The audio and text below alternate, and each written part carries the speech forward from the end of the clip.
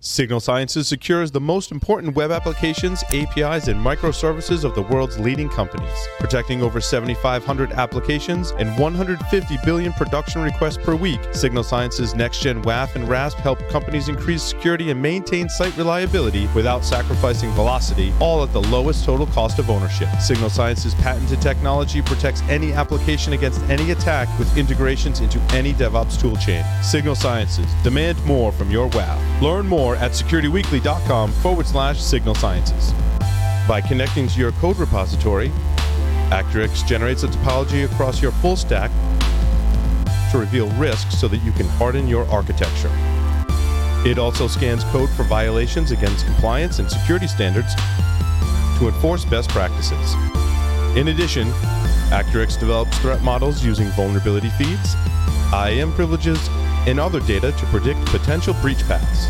Learn how easy it is to get started with Accurix at securityweekly.com/Accurix.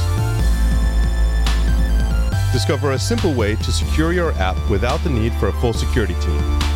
With trusted software, simply drag and drop your app and let the ML-enabled smart security work.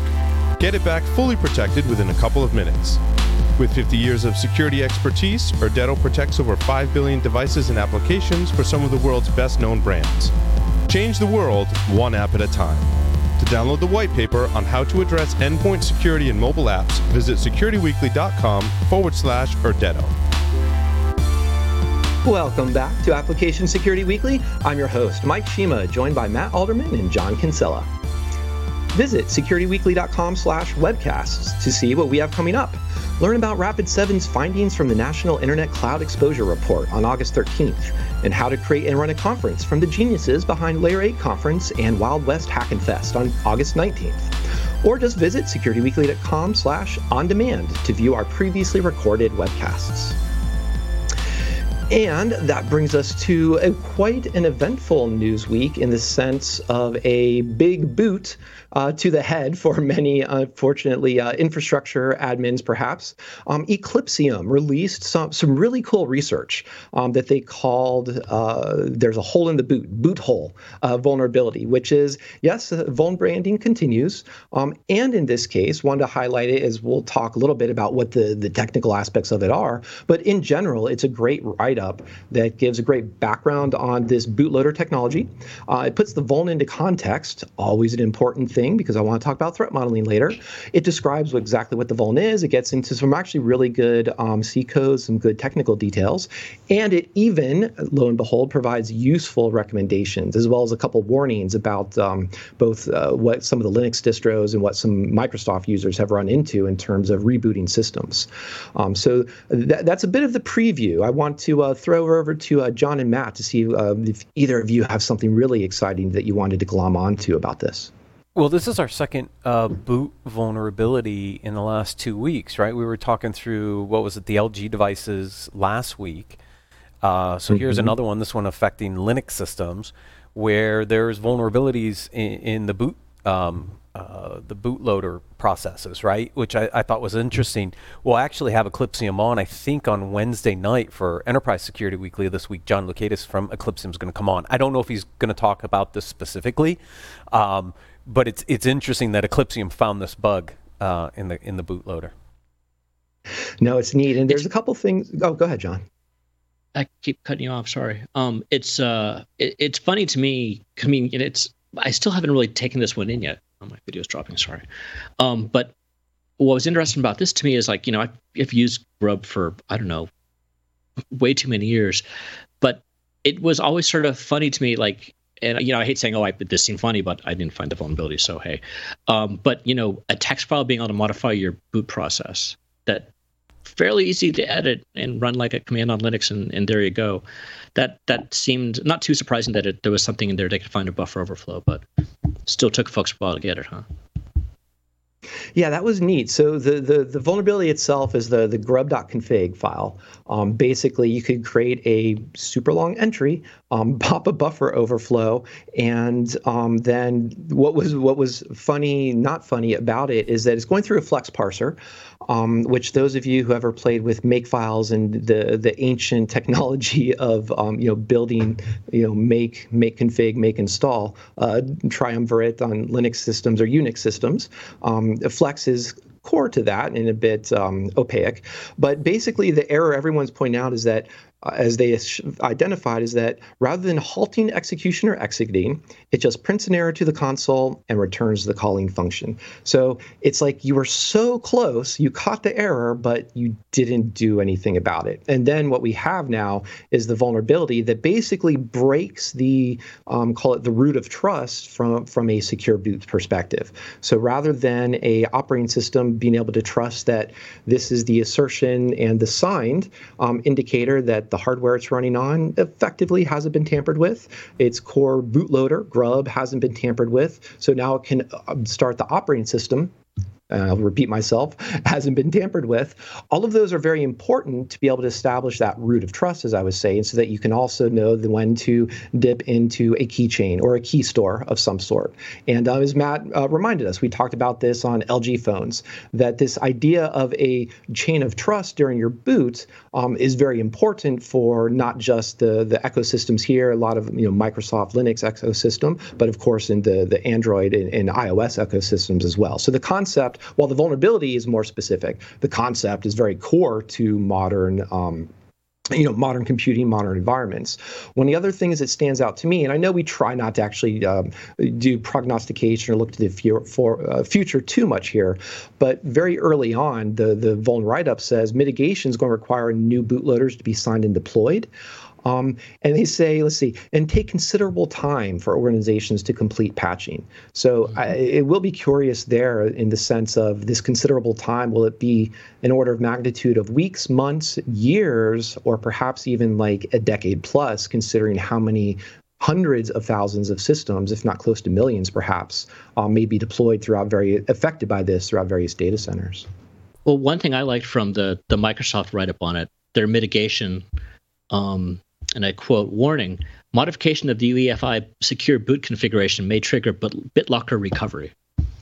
So it's not just, a reboot and that's a bad enough patch sequence, but now you might be having to actually go back and do a key recovery on your secure boot as well, or your encryption. So yeah, proceed carefully. Yeah, proceed carefully. And the scary thing here is a callback perhaps to our discussion with Mike Rothman in the previous segment. We're talking to infrastructure folks. If this is requiring reboots in data centers and a system doesn't come back up, suddenly you have something that's much more impactful to the ops time, because if a human has to actually go there, physically do so, or depending on what kind of virtual, what kind of admin backplane they have, there may be still ways of doing so, but manually rebooting and just figuring out why systems didn't reboot, that's just going to be an extra headache. So not only do we have patch your system, cross your fingers that it comes up, but there's also that extra worry about what happens when it doesn't. Yeah, especially these types of patches, right? I mean, this is the operating system loading process, right? I mean, anything that goes wrong here could really create a mess. Yes, messiness. So I will hope that we saw that Heartbleed, there's actually, everyone needed to patch quickly and promptly for that. So even if I might come here with a bit pessimistic and think that the full process here for things to be protected from boot hole, it may take actually on the order of magnitude years, we do have the occasional counterpoint that to a degree impactful vulns can be taken care of or reacted to quickly. There are a handful of other vulns I do want to turn to this week. Another one, I do want to briefly revisit the Twitter hack, and partially just because it was in the news again that a Florida teen and two other, I think 17, 19, and 22 were the ages of the attackers, were highlighted in who was actually responsible for this. But the point I wanted to make here is that threat modeling. A lot of times when I've gone in and started threat modeling exercises, either security folks or even the dev side of folks will start talking about threat actors and start saying, well, is this an organized crime, or what are the capabilities that they have access to, or what can they do, or who is doing the attack? And quite often that who can actually be really misleading, and it doesn't really matter. So if we're talking about mean, motivation, and opportunity, the motivation isn't necessarily so as important for threat modeling as well as just talk about means. What is the aspect of, how vulnerable are you to various types of phishing-focused scenarios? Opportunity. What type of, with COVID and work from home and not following up with visual confirmation of who is requesting a password reset and talking to you over Slack, what kind of opportunities has that introduced? So this is where I just wanted to go on a bit of a rant, bit of a soapbox. If you're doing threat modeling, really diminish that discussion about the threat actor, who that actually is, and all the subjectivity of who might be attacking, and just focus on perhaps how they're going to attack your system and what is going to be attacked. And I think you'll have much more fruitful discussions for that, because honestly, does it really matter if it's a quote unquote a state actor or a Florida teen attacking your system to try to take over accounts? Probably the countermeasures are pretty. There's a large overlap in countermeasures in both of them. And that's that I wanted to talk about for the Twitter today. So, Matt, John, not sure if you want to fully put it at rest or if there's anything else you wanted to add there. Doug White and I covered this at 5 o'clock Eastern today. We actually went into how they found the attackers and the forensics work that was actually done, which was a really also interesting piece of the story of how they found them. So I have no additional comments on your threat modeling, though. No, but that is good. Yeah. So hopefully everyone goes back and listens to that, because I absolutely want to say that the forensics and how this attack was pulled off, well, it was pretty clever. It's pretty interesting. Good educational from how would you protect against it point of view. One other thing, speaking of threat modeling, OkCupid also was in the news briefly, just about, again, this was part of a responsible disclosure from, I think, Checkpoint Security Research again, just basically saying, yes, they found a cross-site scripting, which honestly, I will, as an editorial stance, pretty much shrug at, okay, fine, it was a cross-site scripting. Another one. They did, another one, yes. Yawn. But in this case, one thing that did stick out to me was that it was basically cross-site scripting in their web view, and it was showing that that they're using the intent, or basically the protocol handle, rather than be, as I'm getting tongue-tied here, HTTP or HTTPS. It was OkCupid : //, which is just basically saying on Android, for example, in this case, there's an intent to handle those types of handlers, and bad things could happen, as a consequence of any sort of cross-site scripting. So it's more here a reminder that as you're going through these threat modeling discussion or just your product security reviews of these applications, talk with your team. What intents are they handling? And are you exposing intentionally or unintentionally capabilities that you didn't anticipate? In this case, just showing how cross-site scripting and the web could get into effectively mobile type of capabilities.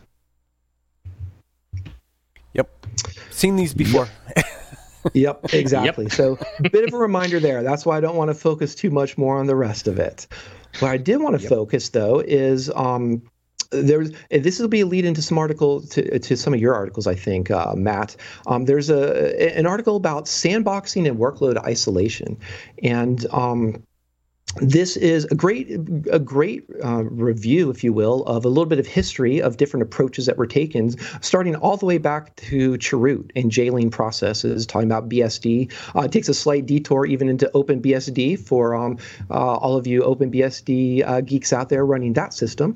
But then, of course, comes back into talking about privilege separation, containers, talking about yes, containers perhaps never used to really be a security boundary, but maybe that has actually changed a little bit, the way that we have more modern containers with syscall filtering, et cetera. And all the way talking about to emulation, and the kind of the thrust of the article was saying why the author basically chose to dive into Firecracker. And that Lambda model, if you will, of isolation. But John, as our resident container expert, who enjoys many things containers, I'm curious kind of what your take on this is. Yeah. Mm-hmm.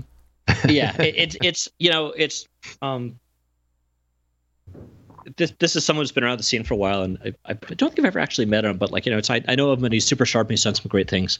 I'm a little, I don't know if I'm jaded or I just don't fully drink into Kool-Aid on this one. I like the conclusion he's coming to, don't get me wrong.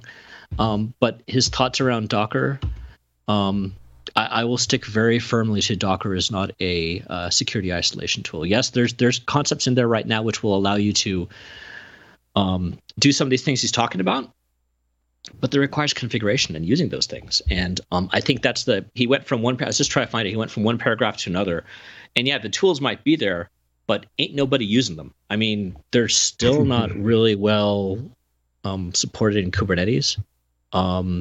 There's capabilities there, but I think if you just skip down to the end, Firecracker, cool. General thoughts are great. I'm still a fan of the idea of nano VMs. Or it really comes down to take a step back and we had Mike on last hour, Rothman, consultant brain. Look at this from a consultancy point of view, and I've got a consultancy background, so I do this sometimes too. But like, figure out which parts of your application you actually care about being isolated, and isolate them, either using a normal VM or a hyper VM or a separate machine or whatever you want. For those things you're not quite as worried about, look at your risk score and your risk concepts and threat modeling, as our Mike here was talking about. We really care about our loving Mike here. But really sort of, figure out what those are, and then based off of that, you think about which Dockers and which things you wanted to use in there. And that's not a knock against Docker, right? But go ahead. No, and I mean, you even said it, I think, last segment a little bit. If I put everything as a Lambda function, then I can isolate everything with identity and access controls around each of your Lambda functions. I mean, that's like the nirvana of isolation in some respects almost, right? But how many people really can do that?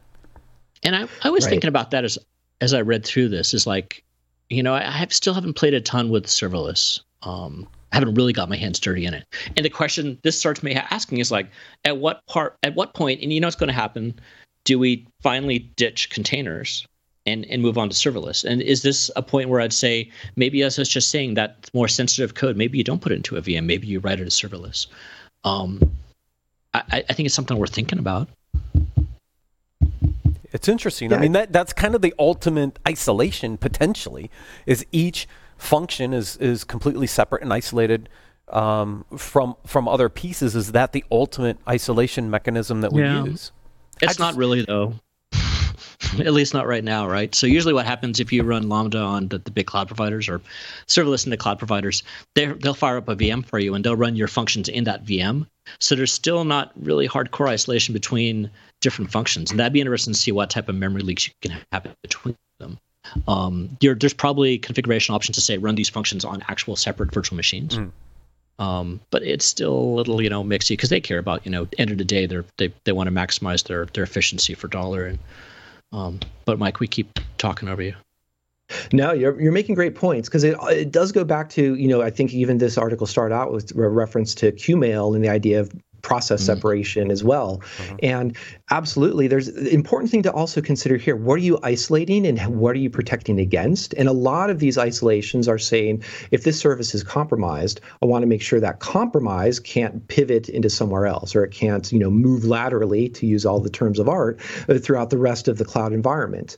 And those can be important. And we've even seen, the modern browsers, which are essentially today's operating system is your browser. Nobody needs root. They just want access to your same origin policy. And all of them have broken out your JavaScript rendering engine is in a separate process from your GUI, and a separate process from maybe your HTML, from your secret storage, so on. So these are very important for protecting against buffer overflows, memory leaks, and so on. But if you still have a couple, easy access to the data stores where the data resides, then that could be that misconfigured S3 bucket, Elasticsearch, et cetera. The isolation is still going to fail you, or it's not protecting against that. So I think really the point here I'm trying to make is that isolation in many of these aspects is going to be very important, but it's not going to be the ultimate fix. Then everything is done and you can go home for the day. And of course, I did want to highlight that, Matt, there was the sentence in here to quote, while many of these concerns can be avoided simply by not running as root, not all of them can. So just even with, like John, with your consultant hat on, the first thing you can say is, Well, don't run as root, and let us figure out the rest of the story from there. Exactly right. But default configuration for a lot of containers run as root, as Paul knows from the work he was doing with Nginx and MediaWiki. I mean, he had to reverse kind of hack it to get it not to run as root. But a lot of this stuff sometimes defaults to run as root. But yeah, I mean, not running at root saves you a lot of headaches too. And to go a tiny bit further on that one, some of these things will break pretty badly if you don't let them run as they want to run. Like I've been playing with running a Postgres database in a container for the last few weeks, and mounting a volume into there so I don't have to I don't lose my data every time I restart the silly thing. And that's sort of if you don't let it play the way it wants to, it's changing it drops root and it runs as Postgres within a container. But if you don't let it set up right, as an example, it'll change ownership on the files from the outside, and next thing you know, you can't access it, and you have to go and spend half an hour figuring out why Postgres can't see your data.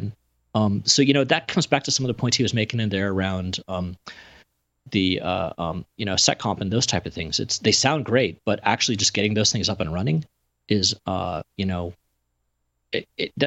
a little bit of an art by itself. Yeah, this goes back to how Mike Rothman put it in the first segment. Are you trying to inflict some security tools onto your dev team, or can the dev team just kind of use some tools that actually are in their IDE or cloud native or just going to work for them? Yeah. Which I think is a way we can segue into some articles you highlighted there, Matt, about AWS. Yeah, it's just a couple interesting articles from AWS. The first one is they incorporated a lot of the Amazon Macie functionality of looking for misconfigured S3 buckets into GuardDuty. So they enhanced that functionality, incorporated into GuardDuty, and it says in here, reduced in cost by over 80%. So I thought it was interesting, right? We talk a lot about S3 exposed S3 buckets and the misconfiguration around S3. GuardDuty now has capabilities in it to look for these misconfigured exposed S3 buckets. It's a huge breach, attack area that's been exploited how many times in the news, right? So I thought it was an interesting article to pull out because now they're incorporating this into GuardDuty.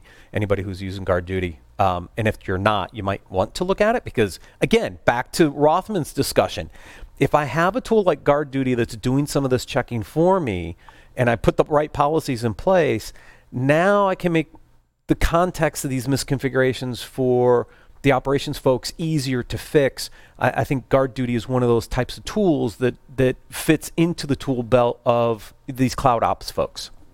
But isn't this more of an IDS? What, GuardDuty? Yeah, it's looking for I'm just looking. Yeah, it's looking for different detections against your S3 buckets. So VPC flow logs, CloudTrail management event logs, S3 data event logs, DNS logs. So it looks sort of doing log processing.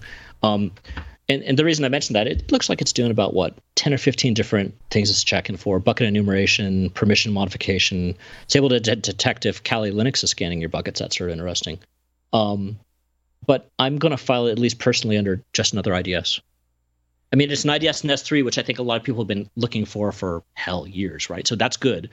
But still, the output of this thing has to go somewhere, and you have to know what to do with it. Yeah, exactly. I mean, you still have to generate alerts and stuff off of this. But again, having the native capabilities already by the cloud providers for a huge attack vector will help operations teams do a better job of making sure their S3 buckets are configured correctly.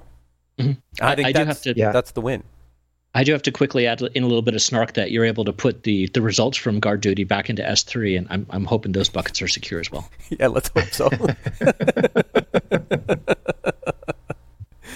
The other Amazon announcement was announcing the new AWS Community Builders program. Again, it's a great way. Members of the program will receive access to AWS product teams and information about new services and features. Okay. I don't know about you, but keeping up with all the changes in AWS services is a nightmare, right? Mm-hmm. So I think Paul and Marcin need to be part of this program as we move our stuff into more and more of our stuff in AWS. Like, I can get announcements of feature updates and new services that I can use. I think there's a benefit right there. They get mentorship from AWS subject matter experts on various topics, including content creation, etc. And you get some promotional credit. So what they're doing here is saying, look, build all your stuff in AWS. We'll give you technical help and resources to tap into so that you can build better stuff in Amazon. So interesting program for anybody that's AWS that might want to take advantage of this. No, absolutely. For me, it would just help to translate just what this particular FAR thing is into the, like, what does this service do? I think is just what the is what I need from AWS. Yeah, don't go to the solutions page and try to figure out all the different services in AWS by it's oh my gosh, it's so hard.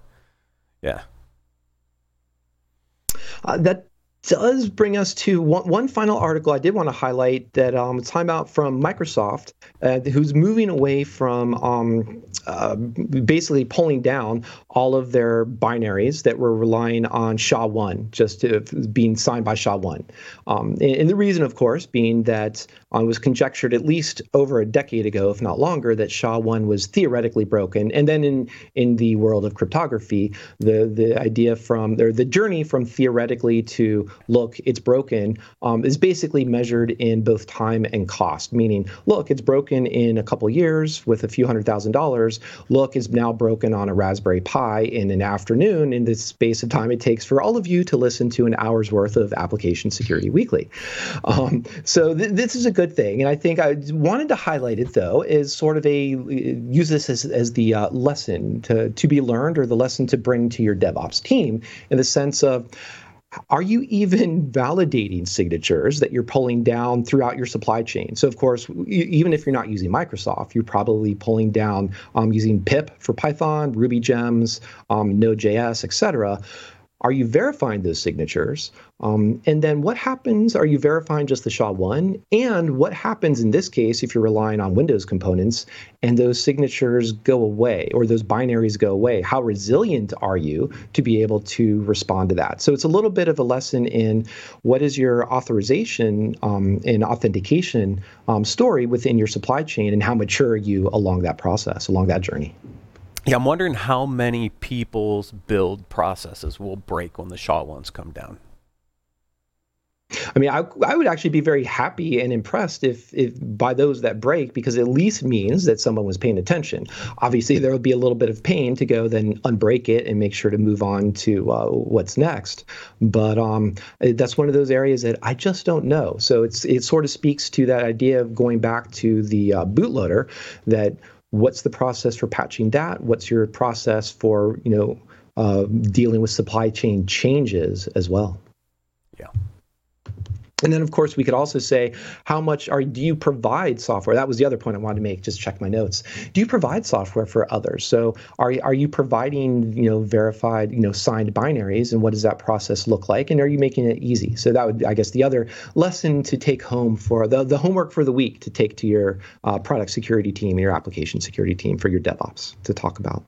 Good homework assignments for the week of Black Hat, or you can just hang out and watch more micro interviews from us over the next 3 days.